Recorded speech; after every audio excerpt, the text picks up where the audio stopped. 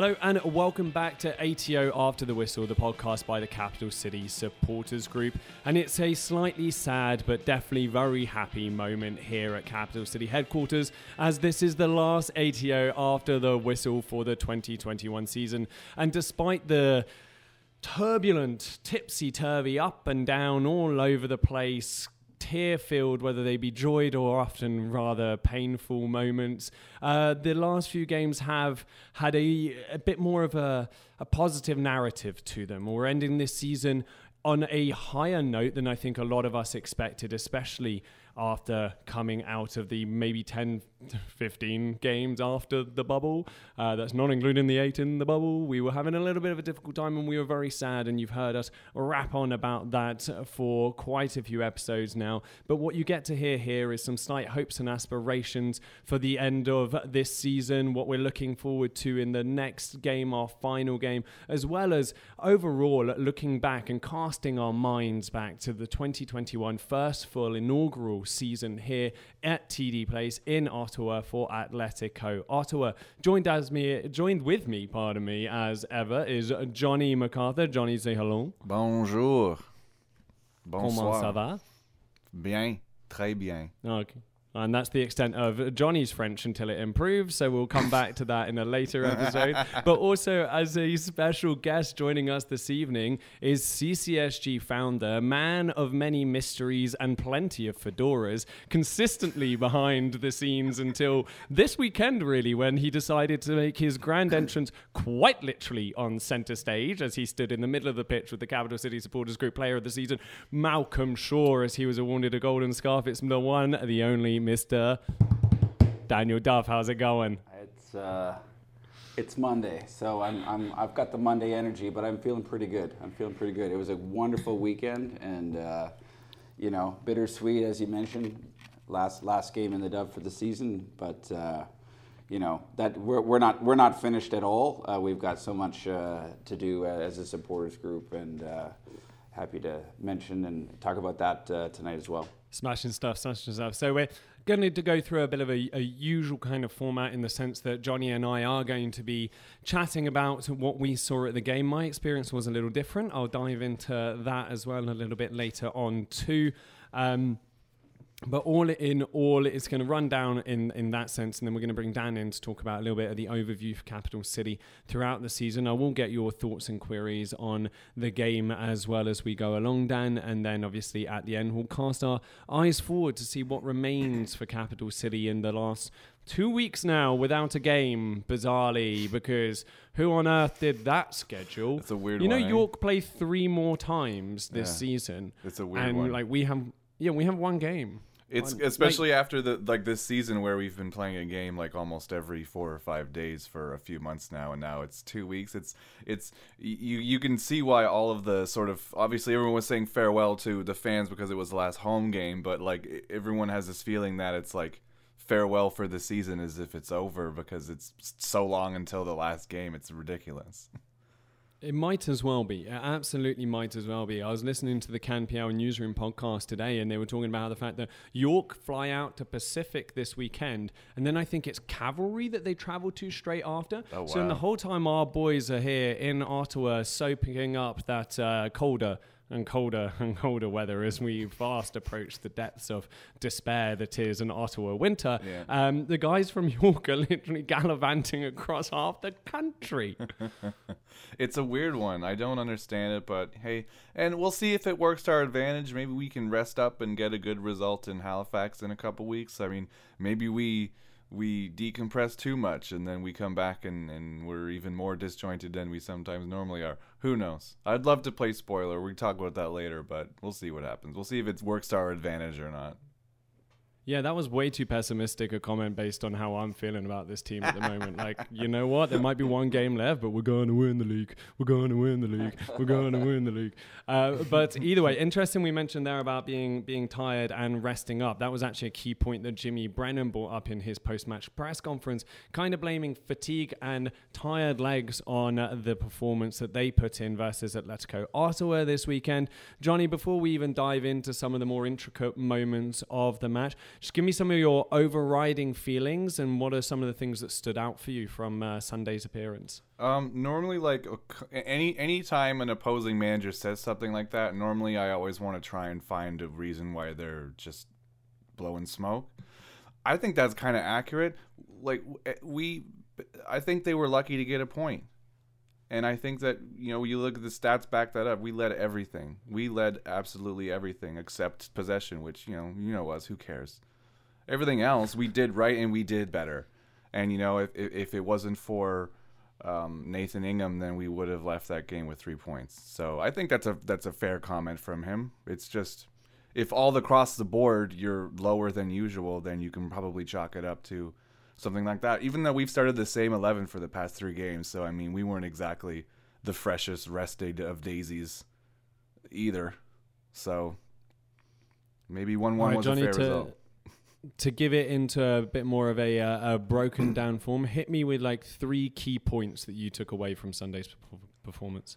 Performance. I think we're continuing on the right path for the end of this season. Obviously, the past few games have been better. Our new system, things are working, and we're on the right path. Basically, it's nice to end the season this way and not in absolute despair. I mean, a draw at home, it's better than a loss. It's not as good as a win, but it's like positive for us, right? So, I mean, if we had gotten dismantled, then the mood would have just been awful. But a draw is good enough to be in good spirits, I think, looking towards next season. Point 2 would say that was Antoine Coupland's best performance in the red and white stripes. Hear ye, hear ye. Yeah, I would agree. I would agree with that. Yeah.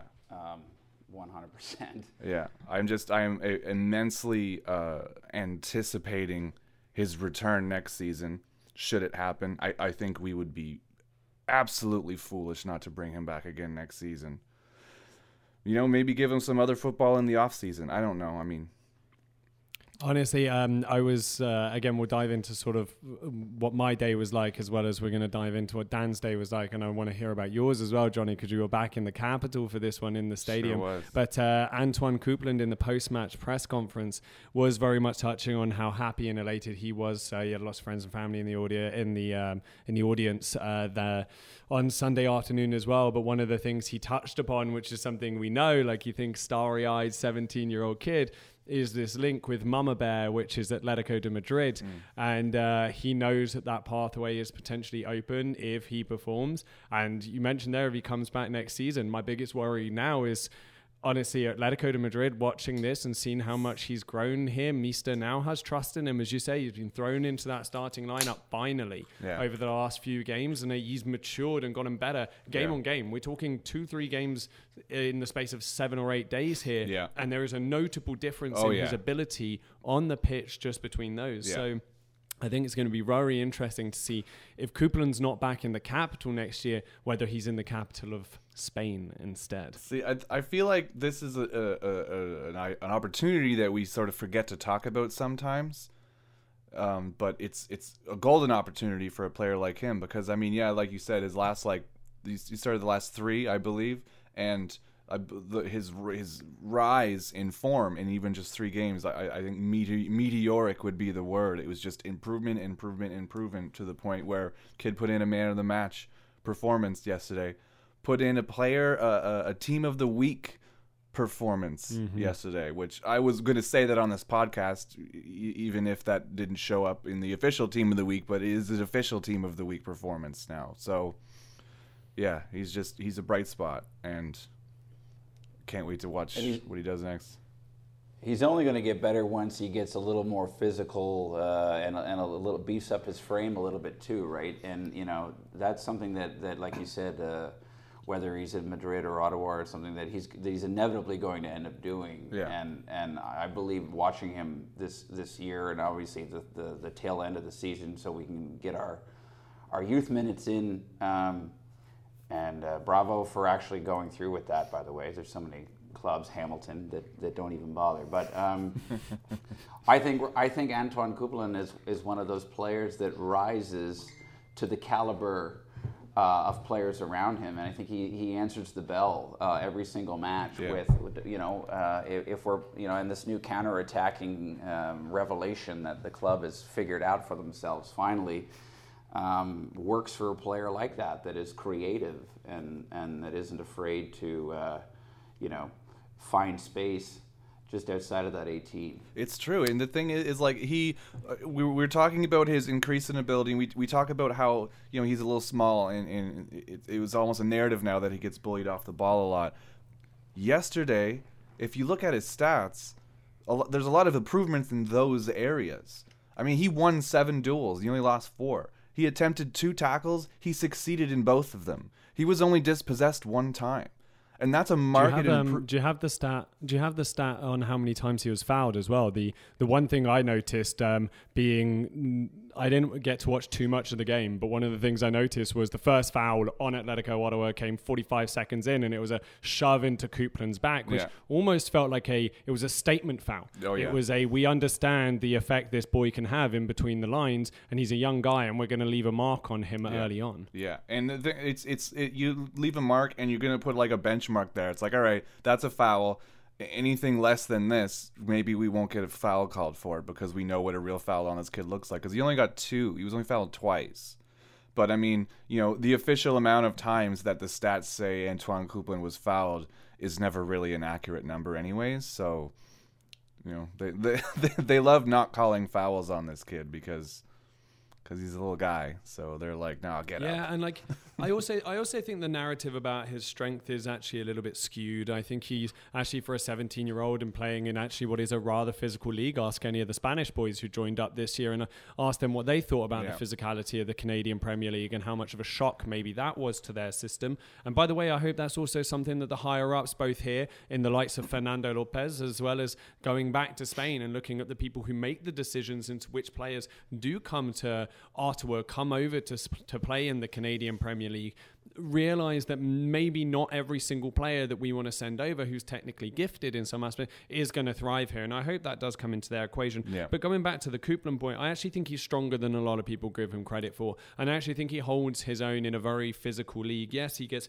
dispossessed, and yes, he's going to get stronger, but he is 17 years old. So as we say, like I think there is a bit of a false narrative out there about his strength. I think people hit him harder than they would even I think they hit him harder than they hit Soto. I don't think Alberto Soto is stronger than Coupland, but I also don't think that they hit Soto as hard, because anytime anyone goes near Soto in that sense, if they catch him, Soto's very good at winning free kicks, I'm going to say. Yeah. So he is definitely fouled, but he's good at winning free kicks. Sometimes Antoine is a bit too honest. He tries to stay up too much. Yeah. Which actually, I have a point about that. I was watching some of the stuff back yesterday, and there was a Malcolm Shaw chance on the 11th minute where he goes in, he's one-on-one on the edge of the 6-yard area. And by the way, like when we talk about Malcolm Shaw, I'm going to deflect over to Malcolm Shaw here for a minute. And some of the thing I've noticed about him so much recently, and it's actually something that Meester mentioned in his last press conference, was Malcolm Shaw's ability on the ball. He's fast and he's strong, and he sometimes relies on taking into space. Yeah. Whereas Meester said he's showing more maturity now in holding up that ball and playing with the ball at his feet a little bit more. And that man's footwork, it's a little bit of a dream for a man who's 6 foot tall and built like the proverbial literal shit brick house. He's literally built out of. And there was he, again, when we talk about an honest player, he sort of makes his way round the defender and gets this shot off that's straight at Ingham. It's a relatively decent save. I think it flatters Ingham a little bit, but go and watch that. He is being dragged down to Dante's 7th layer of hell. Like he is being pulled to the floor. And the fact, again, he's an honest player. He's not flailing about. He's not going to the ground. He's determined, and he's trying to get that shot away. And I think I see that a little bit in Coupland in the same sense. Coupland gets hit and he tries to get up as quickly as he can, or he tries to stay up as much as he can, and I think it is literally just then put down to, he's not strong enough, whereas I actually think there's more of an element of he's being a little bit too honest. Yeah, I mean, probably. I mean, he's a young Canadian kid. That's what's drilled into us when we play hockey as little ones, or even soccer. It's like we have a really bad history of I don't want to say discriminating, but maybe having not so nice opinions about foreigners in soccer that dive on the floor and things like this, or even foreigners in hockey. I mean, look at like the Don Cherry school of thought. Like, it's very ingrained in our culture to frown upon what we consider to be showing weakness in sport. Like, humility, humbleness, and lack of masculine weakness is a huge part of our culture. And I mean, you gotta coach someone to go down when it's advantageous, I suppose, or go down when you've genuinely been fouled. That's the other thing, is that we love to cover up when we've been hurt, right? Like, we praise these old pictures of hockey players that have been freaking skate blade to the face, and then you're bandaged up and you're back out there again. It's like, oh no, it wasn't that bad. It wasn't that bad. But I mean, if you're fouled, there's no shame in showing the ref that you have been fouled. No, and like there is a fine line between that, right? And that's where we struggle sometimes. The honesty of trying to play on versus the sort of what's the phrase I'm looking for? The deceptiveness of quite literally gaining an advantage from when there isn't a foul. Dan, I think that we can all agree on the point in theory about the fact that some players are honest and don't get as many fouls as they want, and some players are too dishonest and get more than perhaps you would. But like in terms of the Coupland train of thought here, I mean, I kind of threw it out there that I think it's a bit of a false narrative. What's your view on it?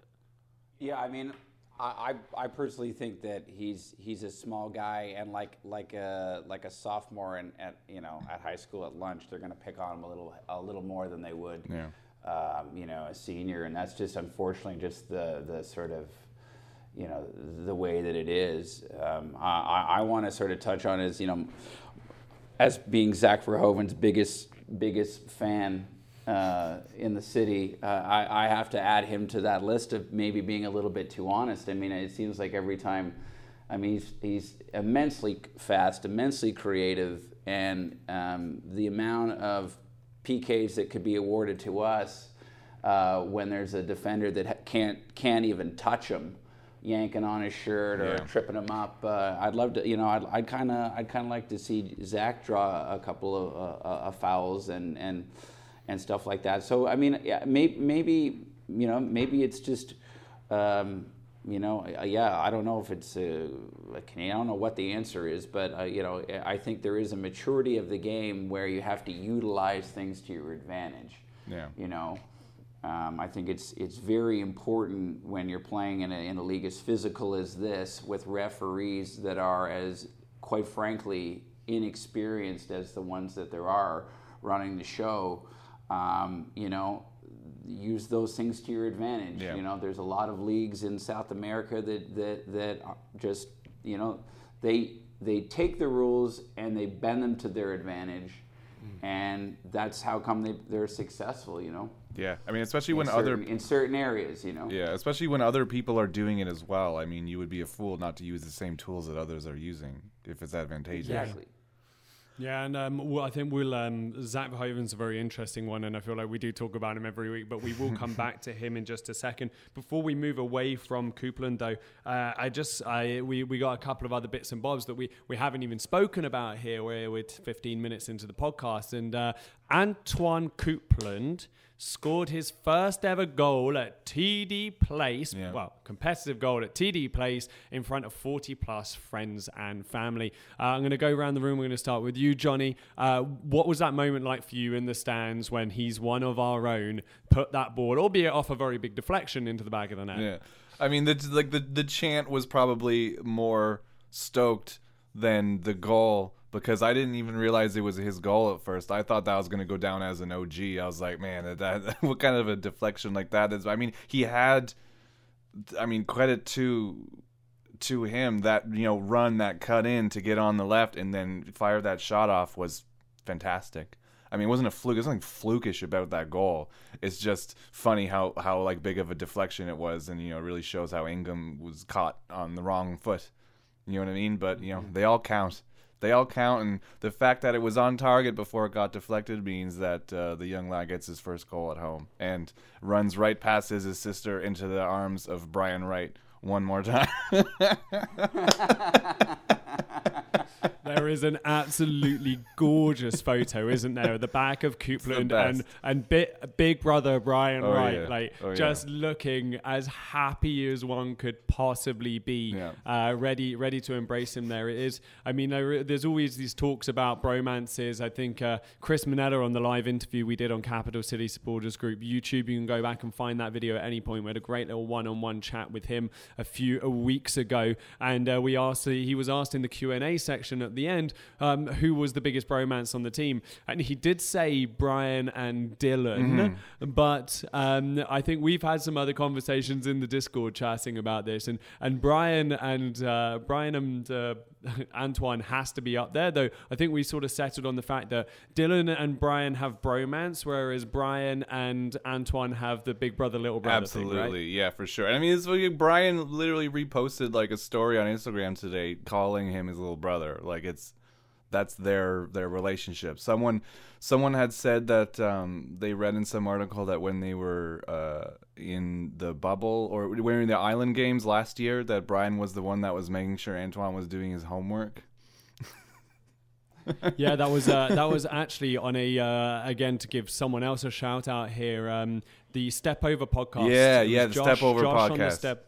Yeah, he had a great interview from the bubble with Chris Minella and Antoine Coupland, who were roomies, I believe, at the time as well. But Antoine would talk about going back in and having his afternoon naps because the training was a bit intense, and then Brian would come in and wake him up to make sure he did his homework.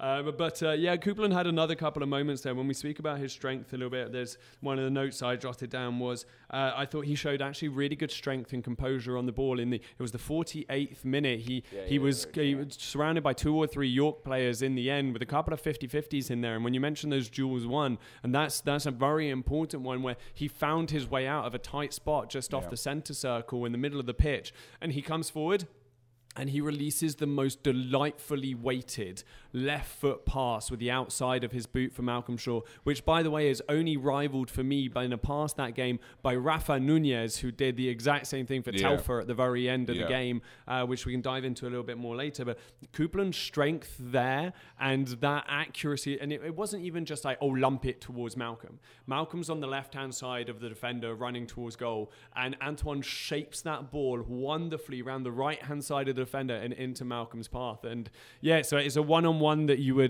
really expect in Malcolm Shaw to score. He puts the game to 2-0 at that point, and maybe we're having different conversations here. But on his left foot, look, things happen, and we're hoping for consistency across the board in the team. So I was very happy to see Malcolm on the sheet, and I think we were all over the moon to see Coupland play. I mean, he came off on the 60th minute. Meester said it was down to fatigue.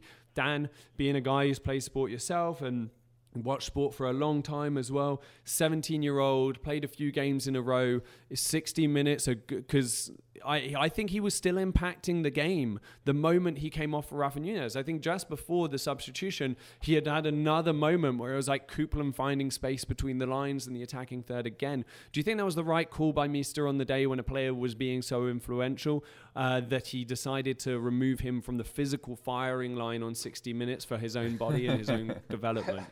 Well, you kind of laid up the question for me, I guess. I just wonder. Do you think he's right? Well, here's the thing. He's got a minutes quota to meet. Coupland was not just involved in the match; he was an instrumental figure in the match for the first time this whole entire season. He was coming in back in the transition. He was going very well, running well, box to box. Like you guys said, he was not getting fouled.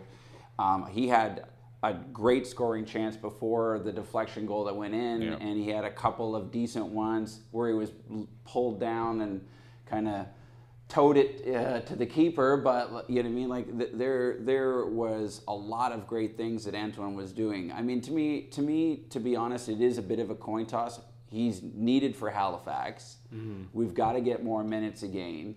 And then the other thing, too, is just like, the sort of serendipitous element to it all is here's the hometown boy with the new club. It's his best game of the season. He's got the goal. He's clearly the star of the game. Yeah. Take him off and give him his applause. It's sort of like a pitcher that's pitching a no-hitter. into the 7th inning, and all of a sudden the manager comes out and asks for the ball. It's like, well, yeah, maybe he could have hypothetically went on and had a perfect game or a no-hitter, but like, we got to close this game out here, and we've got to think about tomorrow. Yeah. And I don't know. I mean, I would have kept him on personally. I don't. These games don't mean anything, and he's an absolute commodity. And every time he takes to the pitch, he's proving it. And I think that he's not just here to tick the youth minutes box anymore. So I would have kept him on, but I don't think it's so egregious. It's such an egregious substitution. I mean, there have been a few more throughout the years that I could go on about, but those episodes have passed. Yeah, no, I think I agree with you there. I mean, I was stood in the tunnel at the point when Coupland was walking back around, come to the bench, and as he came around, despite play still ongoing, everyone was getting on their feet and giving the boy a round of applause as he came to the bench. Did that make it down to you guys in the dub? Did you have an understanding that Coupland had just walked around and that's what everyone was getting up and applauding to, Johnny? I mean, yeah, like I was, I wasn't there when he made his debut at TD Place 2 years ago when he was 15, but I was at another game that he had played, and he has a lot of love here. And the crowd, lost their shit basically when he stepped on the field for the first time, and that love has not subsided in any way. It's just getting better. So the place loves him. The place loves him, and you knew exactly what was going on. Yeah, and Dan, you're saying, you were nodding at me when I was saying it. You realized he was coming to the bench, and that round of applause was for him in the stadium. Yeah, absolutely. No, our MDOs were well aware of it, and we were doing the Coupland chant because of it. And just to sort of add to what Johnny was saying is that, like, when they're rounding off the broadcast on One Soccer, as Coupland man of the match. And, they're telling, they're signing off the air with the fact that this 17-year-old kid is becoming, a cult icon in the city. Yeah. It's like, well, I don't think the pundits are wrong. I think they're very right. I think there is this massive affinity for him because he's from, the Gatineau side. I think it encourages a lot of the youth that are coming from the other side of the capital region to not only attend games but to have hope that they can also do what he's doing. Those programs are very good in Quebec. They're always well funded, and Coupland hopefully is the first of many. But there is no refute. He is a legitimate. Somebody called him the prodigy, and we had fun with it with some of our comms this year. But I think it's legitimate, and let's keep him here. And if he's not gonna be here, let's buy him a return flight from Madrid. Well, the thing is, he's really holding up his end of the bargain, right? I know when we first signed him to Atletico, a lot of people are like, oh, even when he got signed to Fury, it was a gimmick signing. It was just signing a local kid to get people to come out, and it was like a PR move. He is showing that is absolutely not the case. And, I mean, after the game yesterday, I can think of at least 3 different One Soccer people that tweeted about him. Ones that weren't even calling the game. I think Terry was doing the color. Terry tweeted about him afterwards. Adam Jenkins tweeted about him afterwards. I'm pretty sure Chris and Jack tweeted about him afterwards as well. Like, he's making waves. The potential is there. It's being hit, and people are taking notice. Most definitely. And he got 1 goal yesterday, as we said. He could have had a second goal. Ryan Telfer, who I actually want to get onto in just a second, had like a big driving run through the middle of the park, and he actually had a few of those with glimpses of the kind of animosity Telfer can bring. Like, I stood next to him for the first time, and he's not as tall or as broad as I maybe thought he was, but when you watch him on the broadcast, and even all of a sudden when you see him on the pitch, he's one of these players where where you say the camera adds 10 pounds, like even just like standing on the sidelines, Telfer, from the guy he is in the tunnel to the guy he is on the pitch, it looks like he's like Popeye who just ate his spinach. All of a sudden he looks 3 times the size, this scary mean machine. And I think that's his real forte, that's his real skill, being able to channel that into these very direct powerful, fast runs. We saw them a couple of times, and I've watched it a couple of times, and I know it requires another movement for the ball onto the right foot, but I really think he should be sliding Coupland in instead of playing that ball out to Soto, who then, by the way, I think Alberto Soto does a fantastic job to leave the defender for dead before finding Coupland, who again, to like compliment him here, makes a lovely movement from the goal line where he was expecting the first ball to come back onto the edge of the 6-yard area to actually be in a position to receive it. Does he get the right contact? No. Does it go straight at Ingham? Yes. Is it a save? Does it again chalk down to a what if? But I feel like Telfer should be releasing him through the center. Do you remember that I chance, do remember Johnny? that, and it was infuriating because it was such an easy decision that should have been made.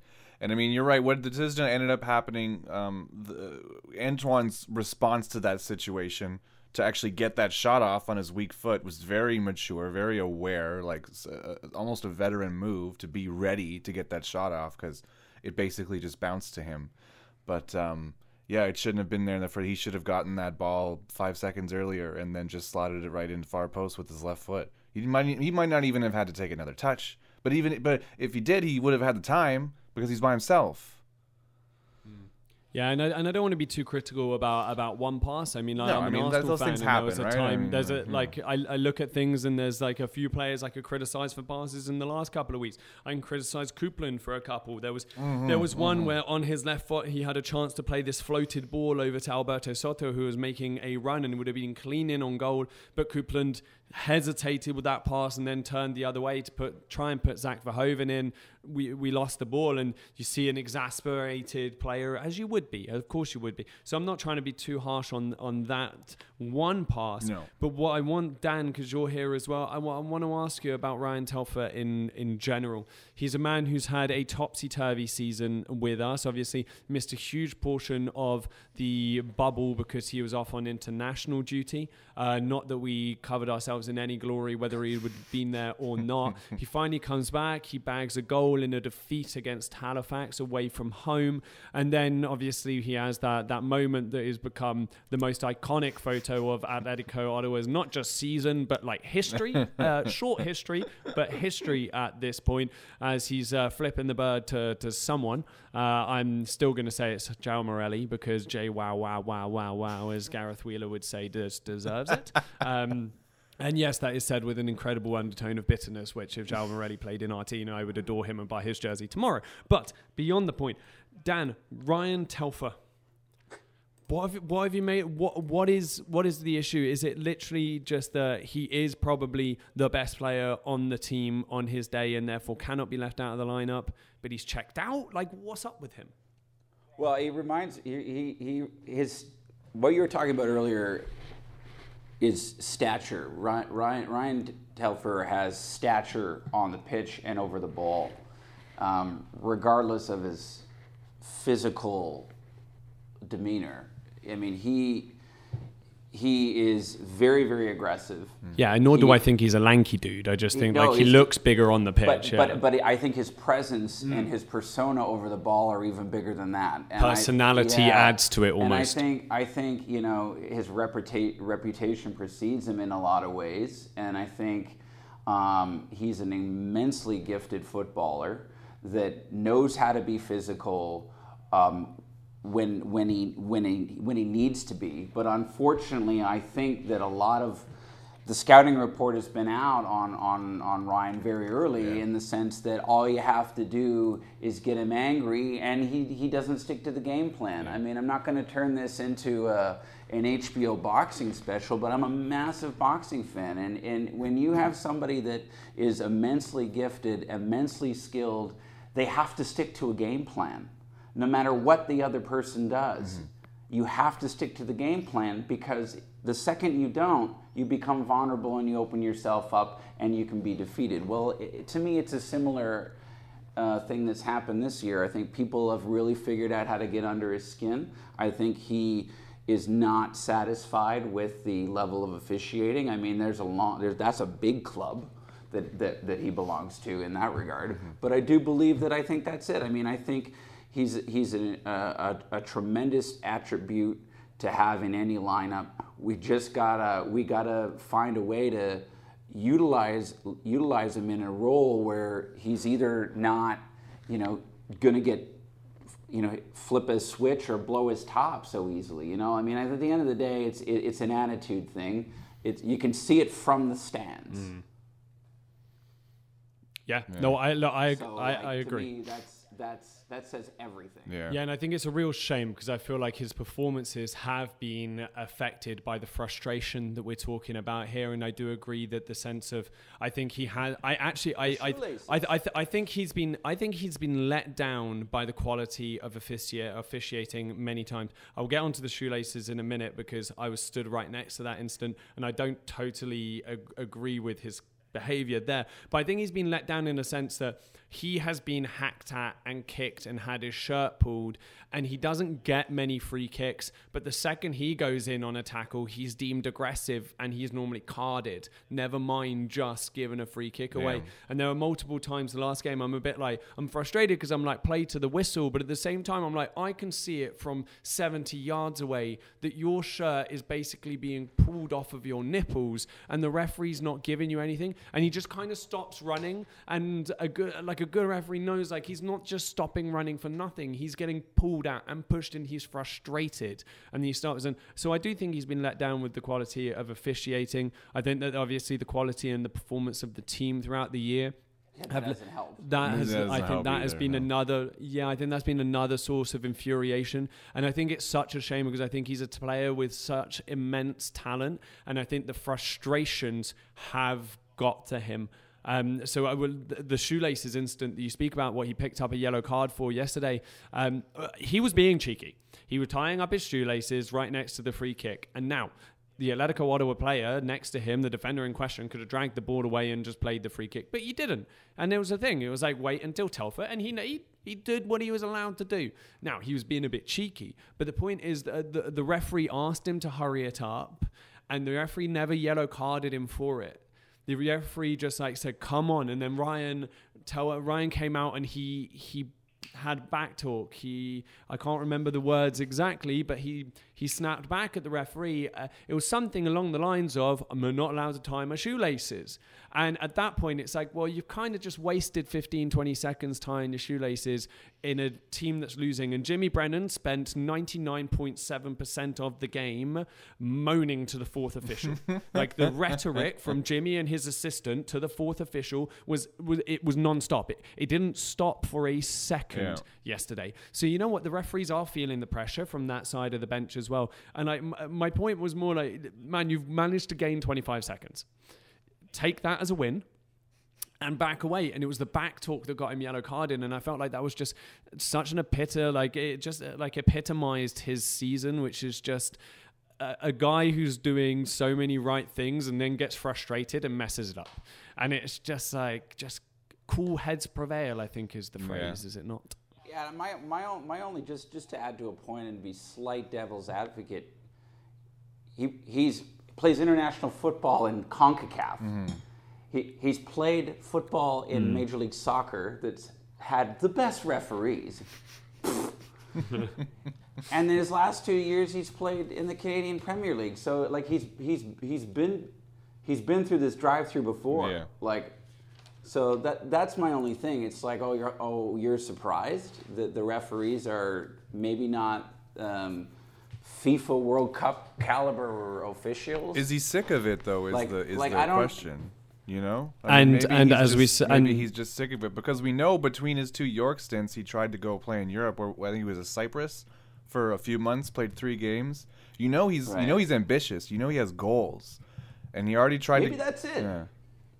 Maybe that is it. I mean, I'm in his camp. If that's it, right? Like, as a fan, I'm sick of these ridiculous officiatings. I mean, I know you've got an agenda here. No, absolutely. On the podcast, but it's just sort of like if this league is going to grow and become what it can, you can't have we have to invest in the officiating. We have to get our officials.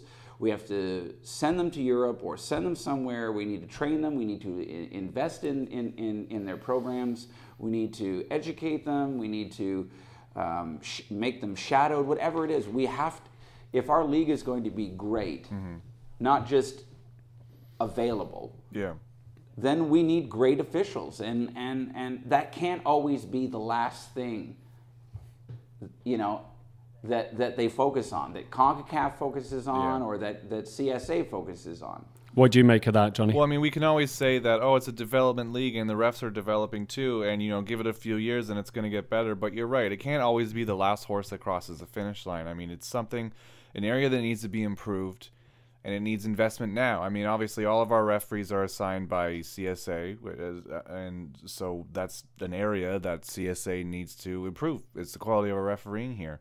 Which, you know, that's fine. It could get better, and it should get better, but we should really see some sort of concrete steps into making that a reality, because it's sorely needed. Yeah, and to play devil's advocate, I do actually think that towards the tail end of this season, the quality of refereeing has improved a bit. I think like we had our game against who was our last home game before York. Pardon me. Valor, yeah. Valor, our 2-0 win against Valor. Not a single yellow card was handed out in that game. I think there were some challenges that could have merited a yellow card, but the referee had made an early decision that, you know what, you were going to have to actually hack someone to get yellow carded in this game, and I think he was very fair in that sense, and he wasn't just giving he wasn't even giving blatant free kicks, and one of the elements of officiating we really haven't touched upon, especially in a league that doesn't have the use of VAR, and I've not touched in on this at all season because it never even crossed my mind until I was down on pitch side yesterday. The quality of the lines people, because there was a couple of women who did it yesterday, but the quality of the assistant referees who were doing the touch lines, and the number of times we've been offside, and I've been like, how can we be offside? And I've watched it back, and I was like, we're offside. And I think in a league, like think about the EPL, think about any league with VAR at the moment, and how much they struggle with these millimeter decisions. I think all in all, I think the quality of the refereeing down the touch lines in terms of making those calls and keeping an eye on the last defenders. Yes, there's a couple that were that maybe were wrong across the season, but I think all in all, I think they have actually done a splendid job. And I just wanted to bring that up because we're on refereeing, and it's something I noticed yesterday, and I don't think I've not thought about the people running the lines once this season. Don't know about you guys. No, I think you know, out of a box of crackers, they might have a few broken ones, but other than that, it's been pretty good. You know, I mean, I do think that it's hard to have a grievance with a line call. Yeah, unless it's so, you know. And that's just it. Is I don't know if I can remember one big, infamously bad offside call this season. And you know that's a good thing. I mean, I think there might have been one that we called. So we were called offside even though the players started in our own half. So it wasn't that they saw the line wrong; it's that they weren't paying attention to a part of the rule. But it wasn't a big deal anyways. But I can't really remember any terrible offside call that I have a huge grievance with. Yeah, that's the silver lining right there. Yeah, right. It's the glass half full this evening, gentlemen. And speaking of glass half full, I want to talk about club leading 5 assists, 3 in his last 2 games, Monsieur Zachary Verhoeven. We heard earlier on in the podcast already that Dan is literally the man's favorite player. But Johnny, I just want to throw it over to you because you have the absolute pleasure of being able to write the opinion piece, the opinion article, essentially on why the fans put Zachary Verhoeven's name forward for the finalists for the Golden Scarf Award. And the reason why this is even slightly contentious is because really it was between him and Alberto Soto, and Verhoeven got the nod. And let's not even go two ways about this. We barely ever talk about Soto on this podcast, but I just want to go on the record. I think Alberto Soto is hands down in his little finger the most talented player in this league. I think this boy, this man, has got such an incredible amount of footballing talent, and that he is getting better and better every game. He is being utilized in positions that are maybe different. He's not getting the same kind of protection he would get in another league, and he is also getting hit a lot more than he would tend to get hit. So, look, we don't talk about Soto very much, but I just want to go on the record to just say I actually think he's an absolutely fabulous footballer. But Verhoeven tipped him on the fan thing. So, Johnny, Zachary Verhoeven, in general, why do you love him and what do you think of his performance yesterday? Well, I mean, I think what people need to get about the Golden Scarf Award is that it's a fans' player of the season. It's not necessarily everyone picking who they think is the most talented or who has performed the best over the season. It's the fans' player of the season, and Zach is just one of those guys that every second of every game he's giving it 1,010%. And this past week, these past few games, I mean, his form has upticked at the end of the season like crazy as well. He's really just he has to be one of the first names on the team sheet. It does. He's played himself into that starting 11. I think if I remember correctly, at the beginning of the season, he had started on the bench a few times because Acosta plays that right back position, right? And when we switched to a back three, we really started playing towards his strengths. Maybe he didn't fit a back four as well, and that's why he wasn't making it into the starting 11. But ever since we switched, he really can just run up and down that wing without a care in the world, and play with the sort of I want to call it like an innocence, like just a creative, like not childlike, but just a kid that isn't rigidly tied down to a system. I mean, if we were playing a really rigid system, we would have had more than 3 crosses yesterday. But we didn't have more than 3. We had 3, and they had 20. When he got the ball, he more often than not chose to take on a defender and cut in and try and get a good pass and play through the middle. That's a thing that we've been doing more and more lately. We're not that team that brings it to the byline and then hits a ball in. So he's an extremely creative player. He approaches his position in an extremely interesting, creative way, and he really lets his flair speak for itself. And I think a lot of Canadian players, we don't, it's the typical North American thing where the Canadian players are your ham and eggs players, as Tony Poulos would say it, and your foreign players are your twinkly toe players. That's not the case. The pineapple you put on the side. Yeah, exactly. But Dan, Johnny's touching on it there, and I think work rate is something that's undeniable when it comes to Zach Verhoeven. I know obviously you've been an outspoken fan of Zachary Verhoeven throughout the season. What have you made of his growth?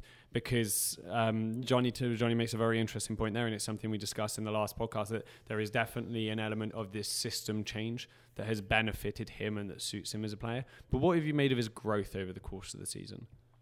Well, it's very interesting because I'll take that and sort of twist it a little bit. I think Zach Verhoeven came to this team with everything that he possesses today. I think there isn't a player on the side that's worked harder to get into that starting 11 than Zach Verhoeven. There isn't a more complete two-way player on the side that comes into the rush, does box-to-box football, tackles, assists, and the creativity that you talk about is intuitive. It's natural. It's not a skill set. It's a natural creativity that when you have a winger in a position that has speed and that type of creativity, they are a serrated asset.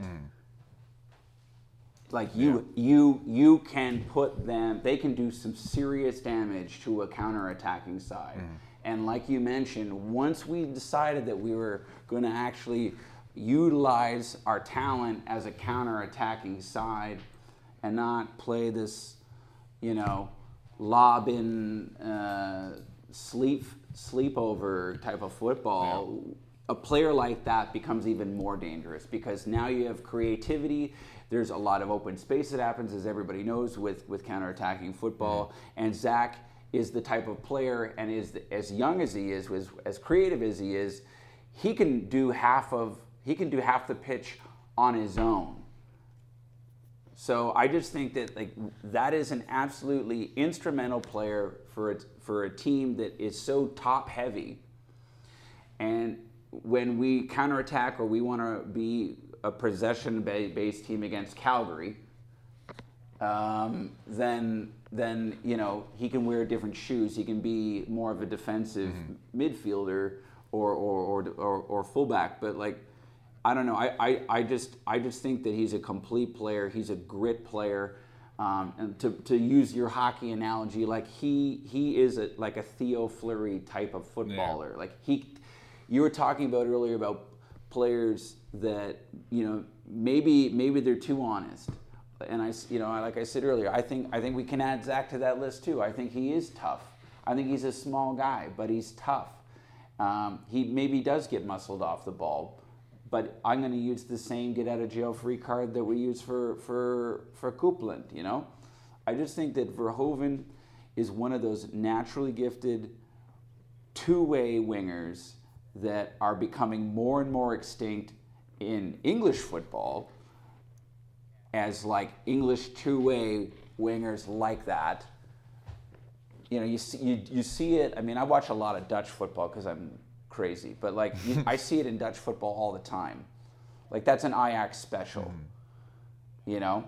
I love seeing it in our Canadian Premier League. Yeah. There's not too many players that have his pace, his natural creativity, and when you have a team like ours, like I said, that's top heavy with Shaw up there that can fight for space, has the clinical ability to finish with one touch. I mean, that's a great combination, man. I'm gonna flip this on its head for a second, and despite the fact that I've got his biggest fan and the chap who wrote the lovely article about him, I'm gonna provide some, in my opinion, productive criticism. I think something that you phrased there, Dan, like really kind of just sparked it in my mind. I asked you the question about growth because I was interested to hear what your thoughts were on how he's progressed this season. And I actually very much agree with you in the sense that I think he is essentially the same player we had at the start of the season. I now just think his attributes are being used in the correct sense. Yeah. And now he is getting some consistency. But here's the caveat. He is only now getting some consistency, and a little bit like the way I would say Malcolm Shaw had that one-on-one yesterday and he didn't finish it on his left foot because now he is finally getting some consistency in front of goal again. I think Zach is now at the point where he now needs to start growing off this consistency he's getting. And I'm just going to add to it in a sec because you used the word intuition. And I think intuition is the perfect word to describe the way in which Zachary Verhoeven plays football. And this is actually going to be a criticism, he already knows what he's going to do. He has the picture in his mind. So at the moment, I just find like he doesn't adapt enough to situations. He gets into a position, he gets that ball on the right wing, and you know what? He does it enough times that, you know what, like you do something well in a different way enough times, it's bound to hit the right position at some point. But there was a couple of chances that I noticed during the game against York. There was one where the ball comes out wide to him and Malcolm Shaw makes a feint to the back post and a dart to the near post, and if Zach flashes that ball across the 6-yard area, that's a tap in for Malcolm Shaw. All he has to do is make good contact, keep that on target, and try and not hit Ingham. But Zach doesn't. I felt like, and I just didn't think the head was there because the intuition was cut inside, as Johnny was saying, and look for something maybe a little bit more creative at that point. I feel like he has the picture in his head, and that picture is a good picture. He has got very good intuition, but now he's starting to play more regular football. He now needs to start making the decision where do I go with my intuition and where do I let the situation that's developing in front of me actually dictate what I need to do. And it's a very, very difficult balance, and you're not going to get it right every time. There's another example in the second half where he takes the ball to the byline.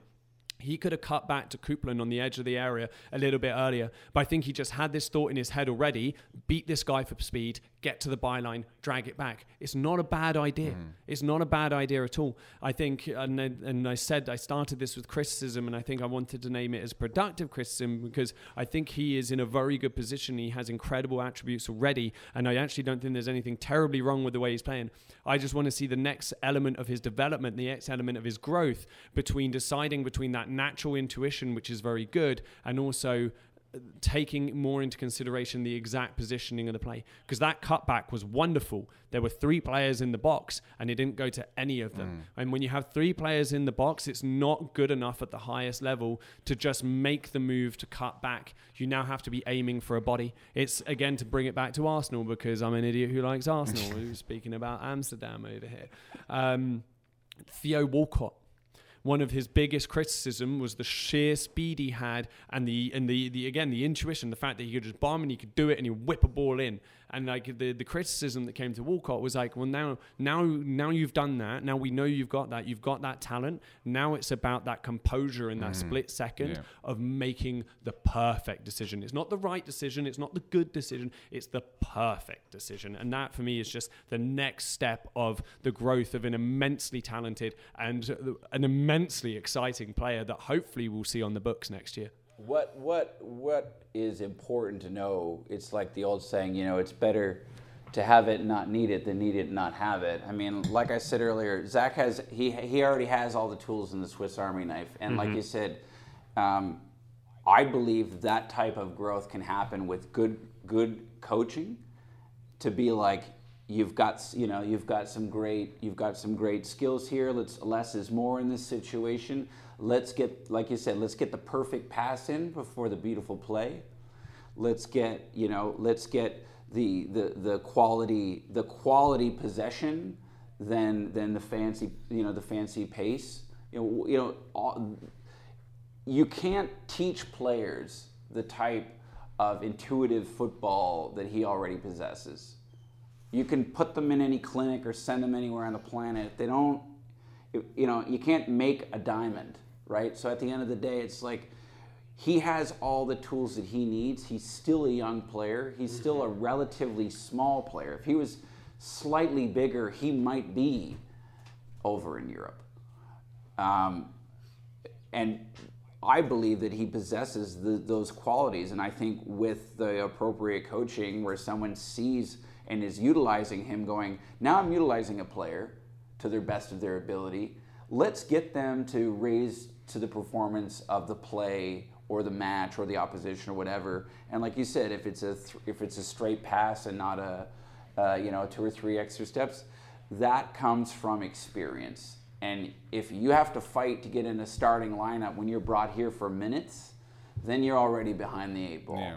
And I think that he has shown, if there is growth, he has shown that when he's in the starting 11, he's impacted every fucking game that he's been in.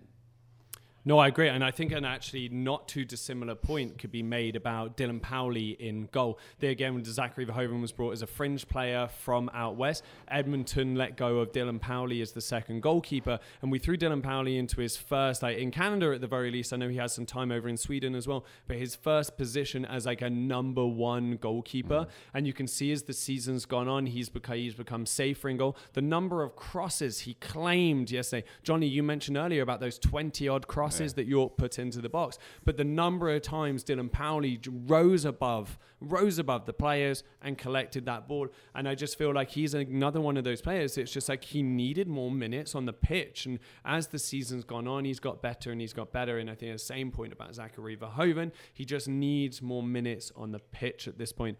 Johnny, I always throw to you in this podcast, and this is, by the way, going to be a bit of a longer one because there's 3 of us and it's the final one. So we're going in. I got loads of stuff to talk about.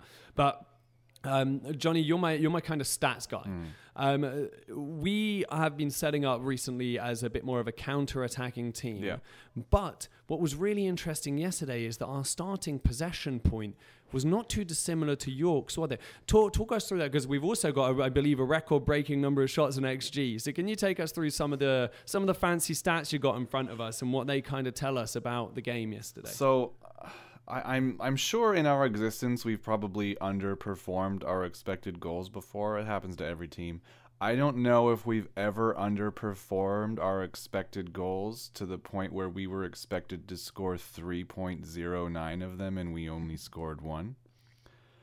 And that was just like, if you told me that 3 weeks ago, I would have called you crazy. We don't do that. We don't. When we scored 3 goals, I'm pretty sure our XG was like just under 1. Like, we overperform. We don't underperform it like that. We had 7 shots on target. They had 2. You know, we had a 0.15 XG per shot. They had 0.07. They had 20 crosses, like I said. We had 3. You know, we won 53.7% of duels. Other than the fact that we had less possession than them, we led every single thing else. Our average shot distance was well inside the box, same way it normally is. That could be another thing we look at maybe.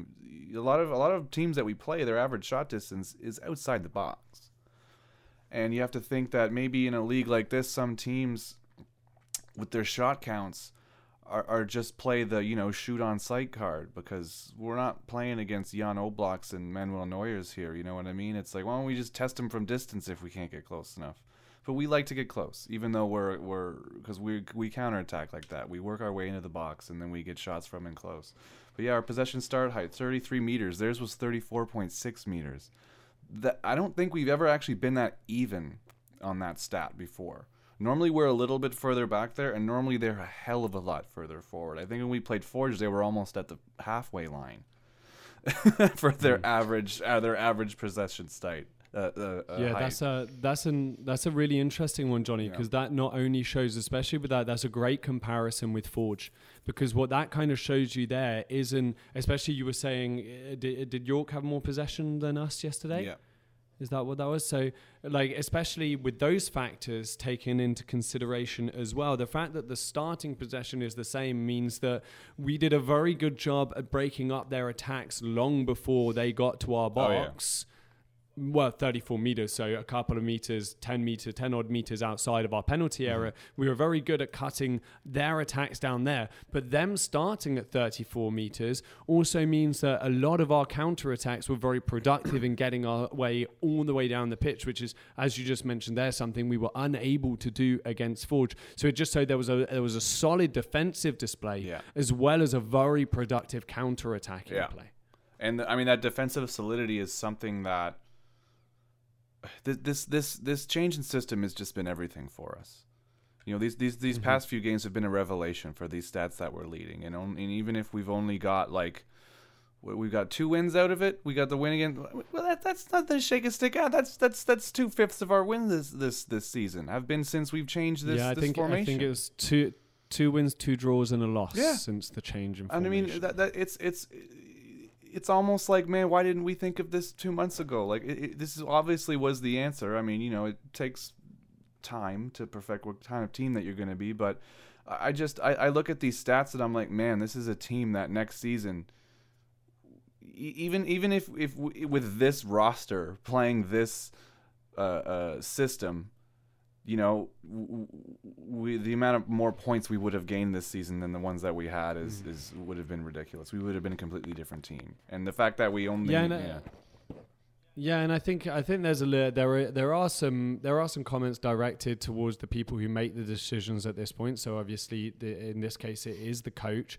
But one of the things you got to consider as well, Meester is a young coach, and he was trying to persevere with a formation. And it's a catch-22, right? Yeah. If he had been chopping and changing the formation every 3 games. We would have been like, what on earth is this guy doing? Instead, we don't have an identity. He's the Tinker Man. Why don't we try and keep with something? Yeah. Exactly. But instead, what he tried to do was persevere with a formation and was continuously almost like changing the personnel for it to try and fit to that formation. As you say, it came late on in the day, but then he decided to change the formation. And look, whether there was like a complete amount of, I know a 5 at the back with these players and these positions is going to work, or more, he tried 5 at the back and instantly it went, oh my God. You know when you're like playing around with a Rubik's Cube and you're like, whoa, how did I make that whole side yellow?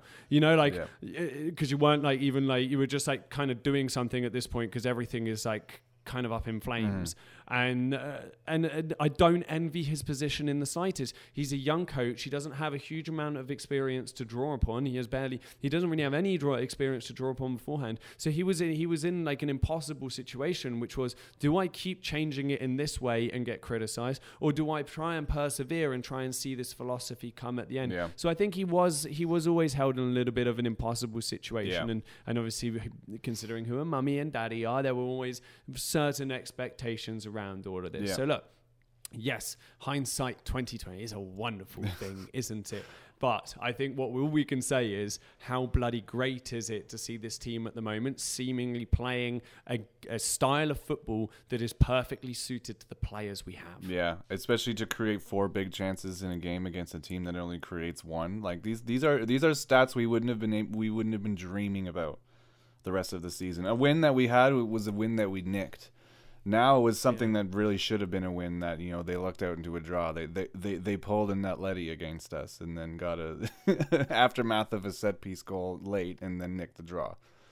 You know? Yeah, no, I think that's a very, very good point. I think it's a very good point. I think the recent victories and even the draw, as you say, the draw today are games that it's just like, that was a convincing win. Yeah. That was a convincing win. This was a draw that really should have been a win, Yeah. and they are lucky Yeah. to get away with that Yeah. draw. And I think that is a great change. Dan, obviously you were in the dub, and I know that the goal went in on the 80th minute, which from my own experience, the last 10 minutes in the dub are the biggest blur in the world.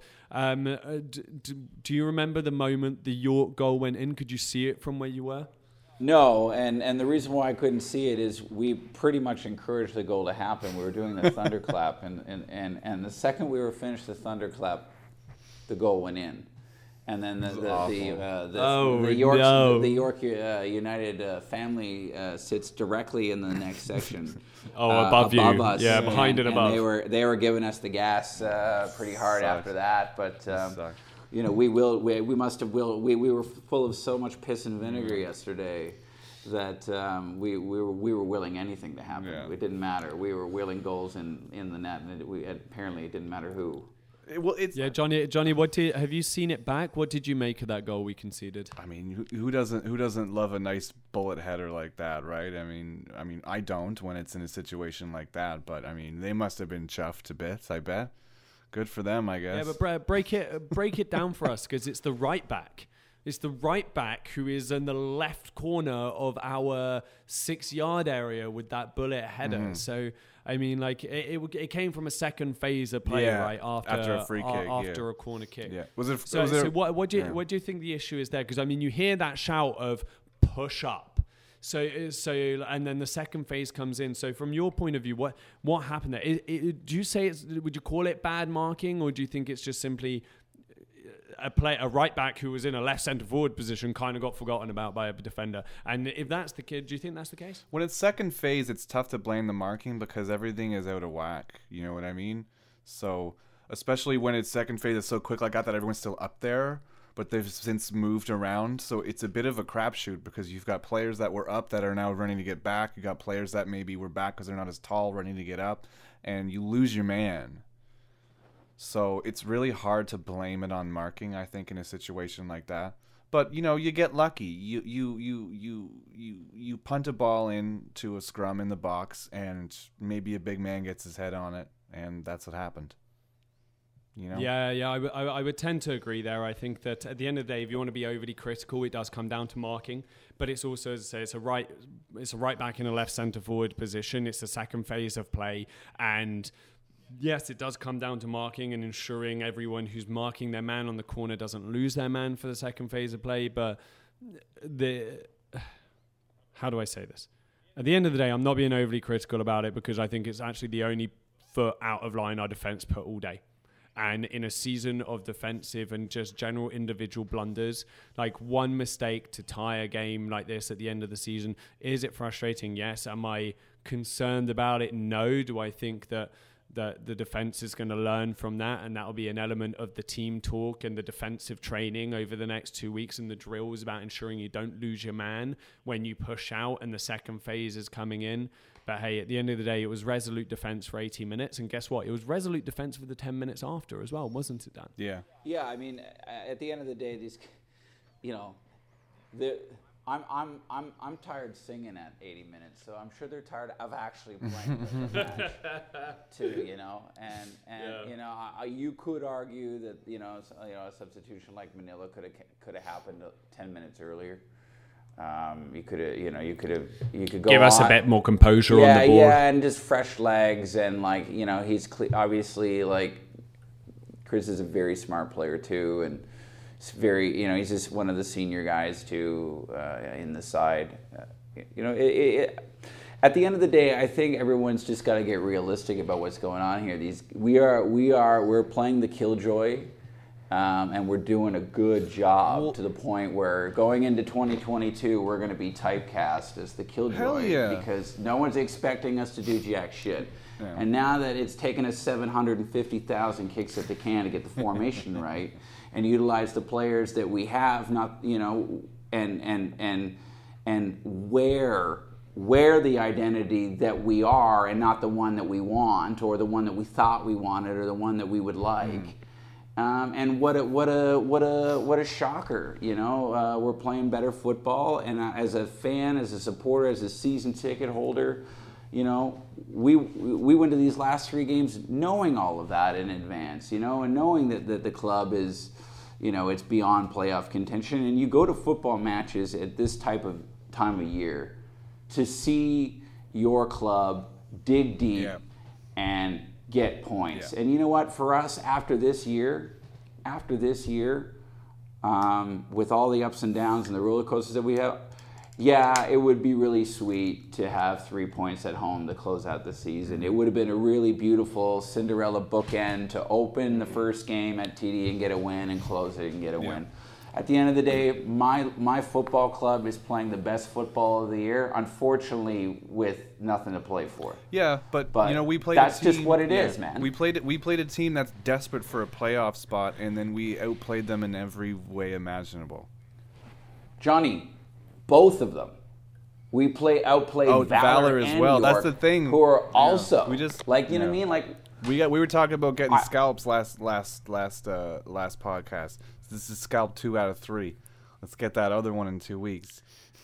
At the end of the day, it is, because you know what? Halifax drew 0-0 with, was it Pacific the other night? And that to them is like, is that a point drop? No, against the team second in the table now, because I think Cavalry have gone above them.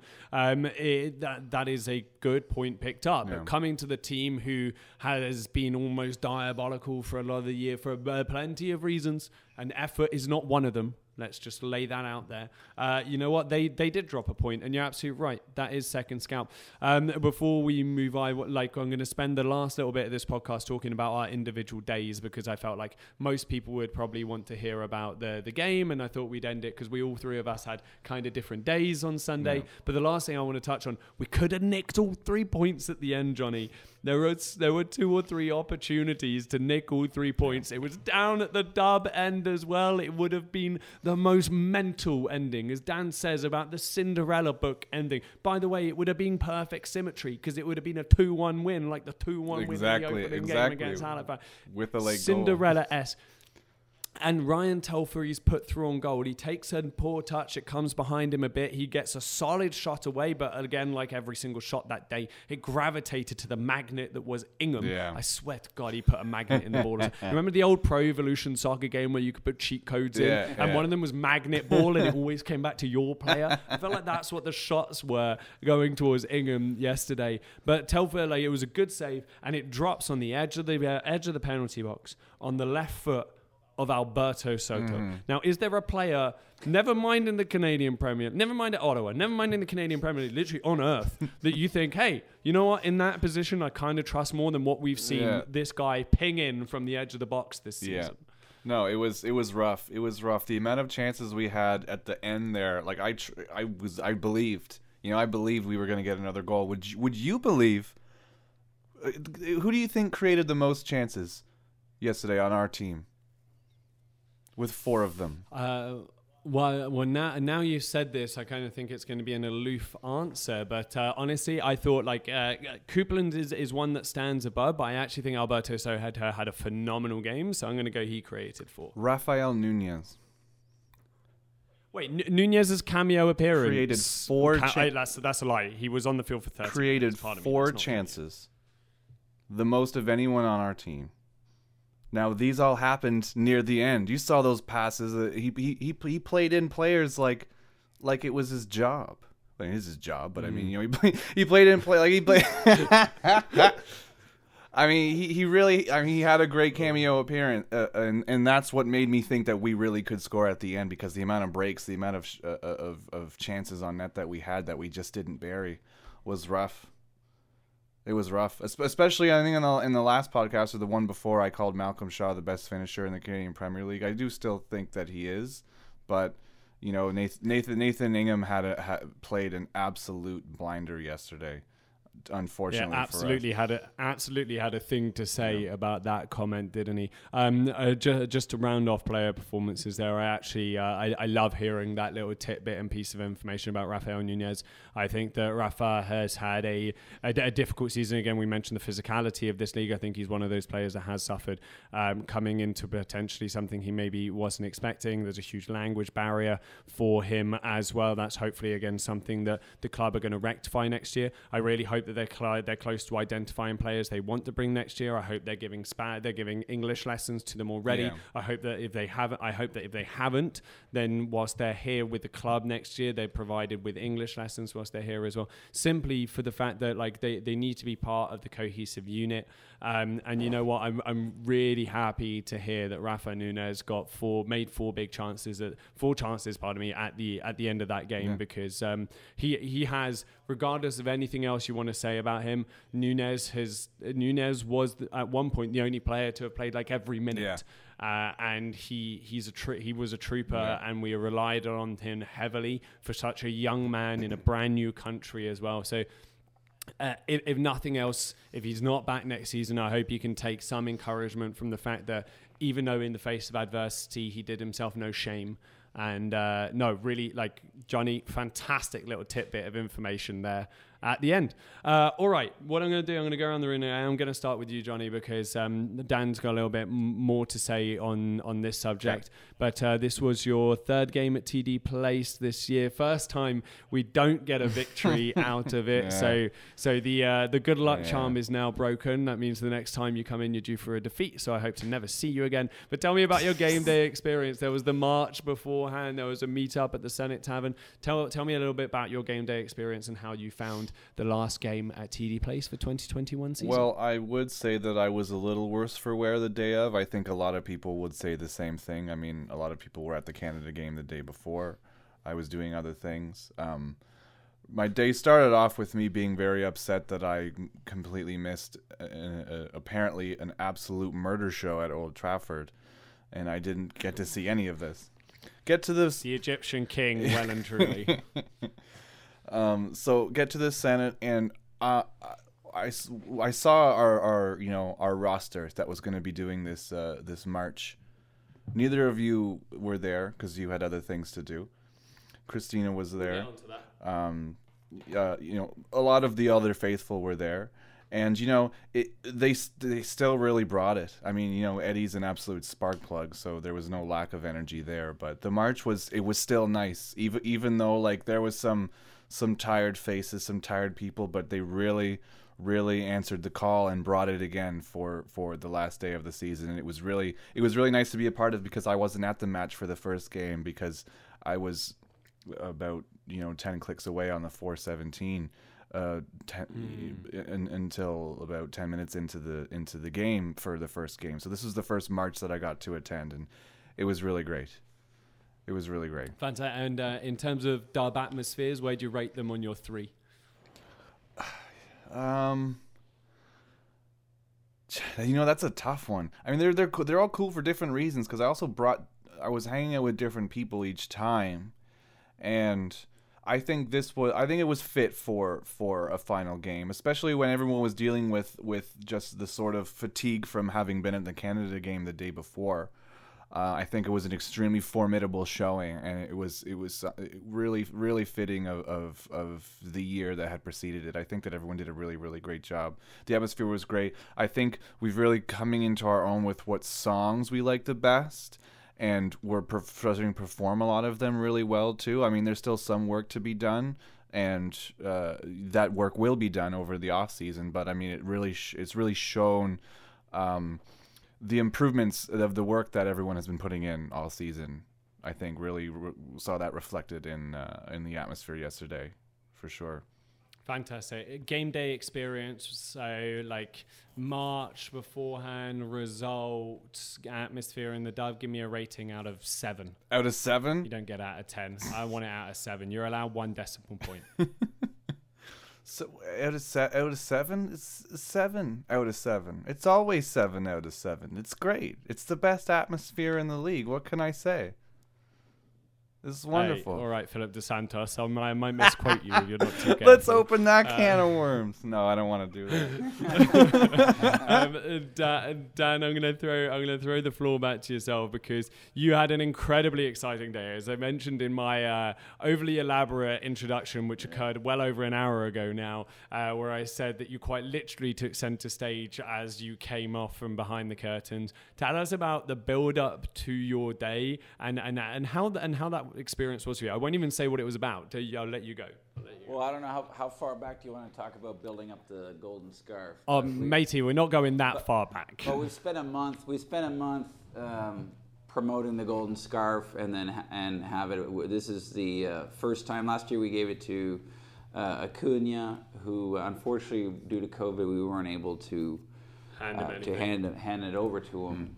This year was the first time we were able to do it. Our annual sort of golden scarf award, which is the Player of the Year award for the Capital City Supporters Group. You know, how that, if you are uninitiated, what we do is we open it up to fans, anybody that wants to vote for their favorite player. We take the 3 top nominees, and the Founders Council of the collective Capital City Supporters Group vote out of those 3 finalists as to who will be the recipient of the award. You know, a lot of people have sort of asked us, why did you choose a scarf to be your award? Like, that's sort of... Yeah, why didn't you take the classic trophy? Why didn't we do the classic trophy? This is your brainchild, so why the scarf over the trophy? My whole thing is, you know, the most iconic symbol of a football supporter, the most beloved element of their game day repertoire is their scarf. Mm-hmm. They wear it to games in the rain, in the sun, in the sleet, in the snow. Yeah. They wear it to keep themselves warm, to wipe off the sweat from their brow. It is with them every minute of every day. Mm-hmm. It's in the air for the national anthem. It's in the air for the greatest moments that our club has to share with its fans. So to me, it's a no-brainer. How do we take something that is as so symbolic and so iconic to a supporter and give it the pageantry and the gravitas that it deserves? And, you know, it's just sort of one of those things where, you know, I thought if they can give out a blazer for a golf tournament, anything's fair game. Well, I was going to say, I mean, if you cross it with one of the most iconic individual athlete awards in the world, then, I mean, you've got a perfect combination. It's the green jacket. Yeah, and I just thought that, you know, our group is immensely creative, and doing things the way everyone expects has really not been our bag. Yeah. So it was really nice. So we were able to get onto the pitch yesterday and award Malcolm his Player of the Year award in front of all the fans. And there's a great picture of that on our Instagram and on our Twitter, as well as on our Facebook. All of those can be found at Capital City SG. Dan, carry on. Yeah, and then there's a you know, I think there's an article coming out about it from the club as well. But, you know, it's just you know, I'm not really the guy that likes to, you know, go on a lot of these shows and do the content and stuff like that. I'm happy behind my laptop computer, running the social media and creating all the graphics and you know, building things behind the scenes for our members and stuff. But it was nice to just sort of be out there. I feel like the president should be the one that awards the thing, and it was unanimous. The Founders Council agreed with that. So yeah, we did have some feisty debates though, as we said. Zach was very much a fan favorite, and again, you're a little bit there's a recency bias that comes into things, and you have to very much remove yourself and be objective about things. So we did have a little bit heated debates about what's going to happen, as we know Dylan is like not only just a bloody fantastic human being and just like an utter gent in himself. But, you know, as I mentioned earlier, I think he's someone who, with the number of minutes he's played on the pitch, like there's something ridiculous, like the number 1 minutes by a goalkeeper this season, number 1 appearances by a goalkeeper this season, number 1 shots faced by. So again, like it was a feisty debate. Yeah. It was a feisty, but in the end, we did come down to the fact that, again, as you mentioned, Johnny, like earlier, there was an element to the fact that we've struggled for chances created all season, hence why this XG and these number of shots we had yesterday against York was so surprising. Yet somehow in the midst of all of that, despite being played on the wing most of the time when that's not really his position, it's not even right winger, it's right midfielder, and he's asked to defend in a different way, Malcolm Shaw still hit double digits. Yeah, still hit double digits. Like, The right guy won the award. Yeah. I mean, he's no-brainer. Yeah, I mean, you're in the Golden Boot race on a team that's been the least consistent out of every team in the league. Yeah.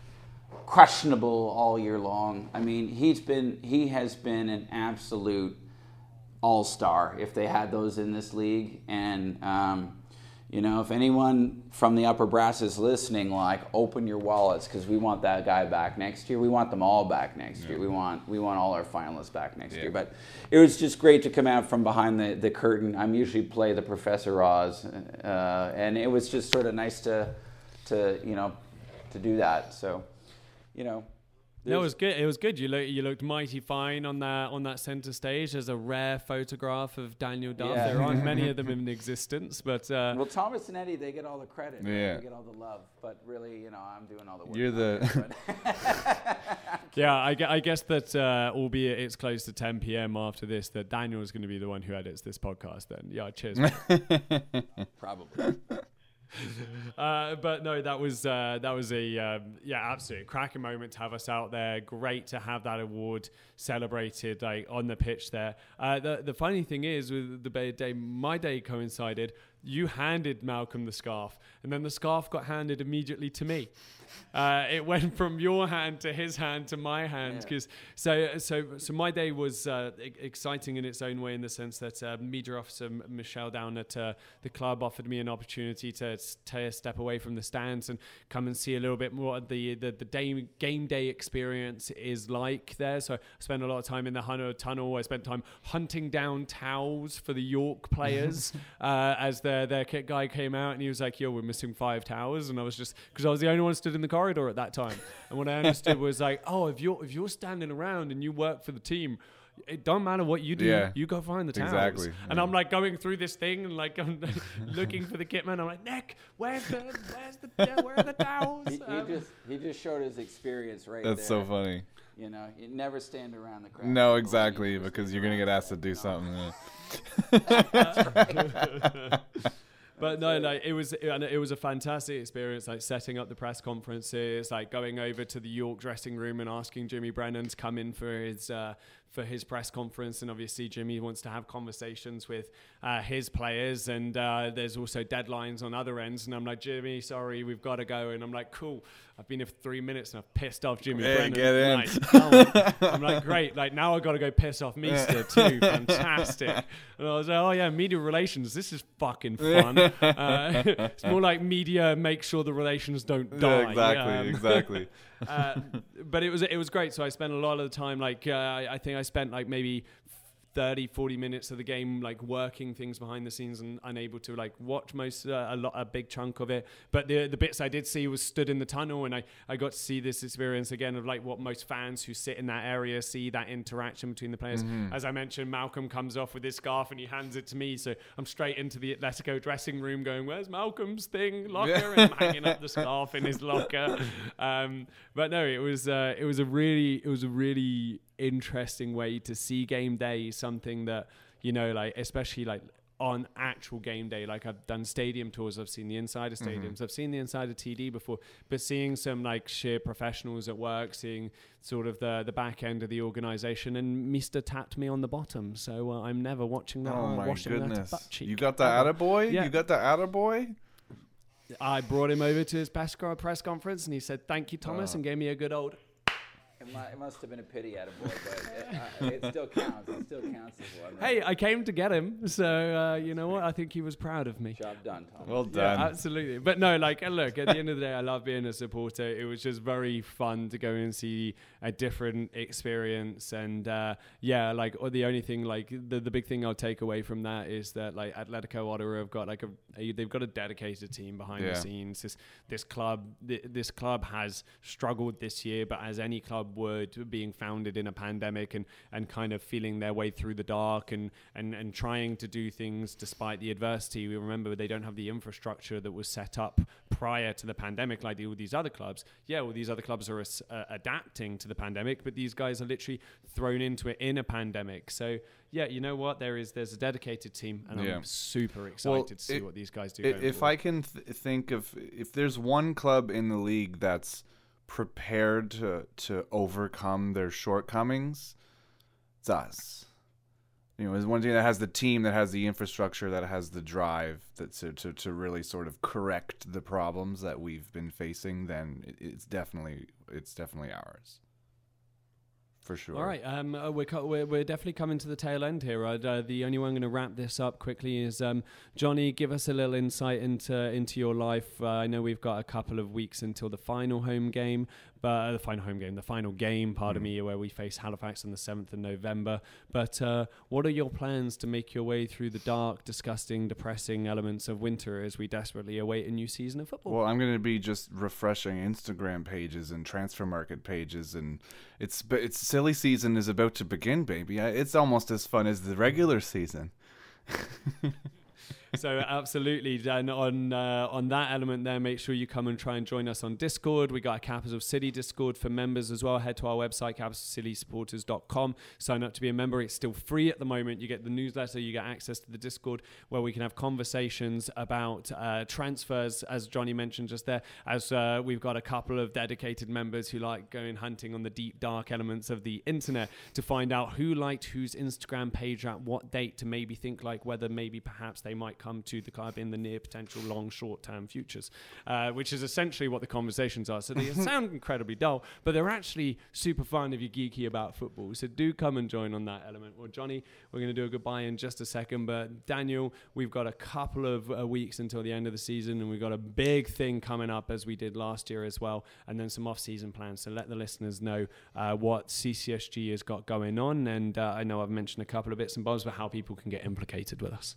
Yeah, so there's you mentioned, Johnny, that it's silly season. Well, our workload just quadrupled for the group. We have our season review that's coming up. It'll be in November. It'll be after the season.